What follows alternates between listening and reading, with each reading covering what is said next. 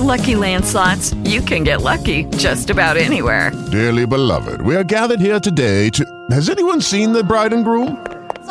Sorry, we're here. We were getting lucky in the limo and we lost track of time.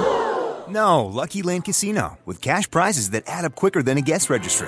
In that case, I pronounce you lucky. Play for free at LuckyLandSlots.com. Daily bonuses are waiting. No purchase necessary. Void where prohibited by law. 18+. Terms and conditions apply. See website for details. It is Ryan here, and I have a question for you. What do you do when you win? Like, are you a fist pumper, a woohooer, a hand clapper, a high fiver? I kind of like the high five, but if you want to hone in on those winning moves, check out Chumba Casino. At ChumbaCasino.com, choose from hundreds of social casino-style games for your chance to redeem serious cash prizes. There are new game releases weekly, plus free daily bonuses, so don't wait. Start having the most fun ever at ChumbaCasino.com. No purchase necessary. VGW. Void where prohibited by law. See terms and conditions. 18+. The United States v. Google trial continued today, September 14th, 2023, with the government presenting its case against the tech giant. The government's lawyers argued that Google has illegally used its dominance in online search to stifle competition and harm consumers.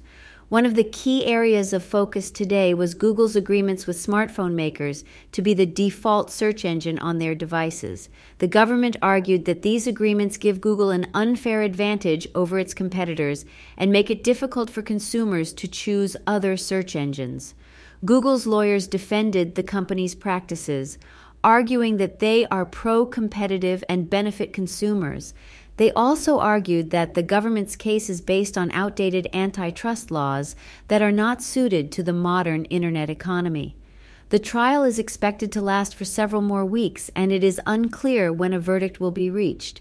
However, the outcome of the case could have a significant impact on the tech industry and on the way that consumers use the internet.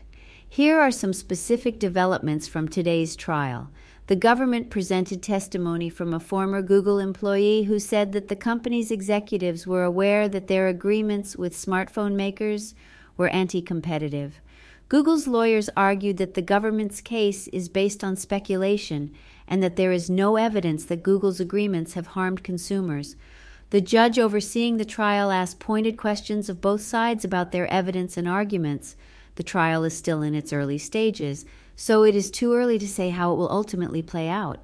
However, the developments from today's hearing suggest that the government is making a strong case against Google.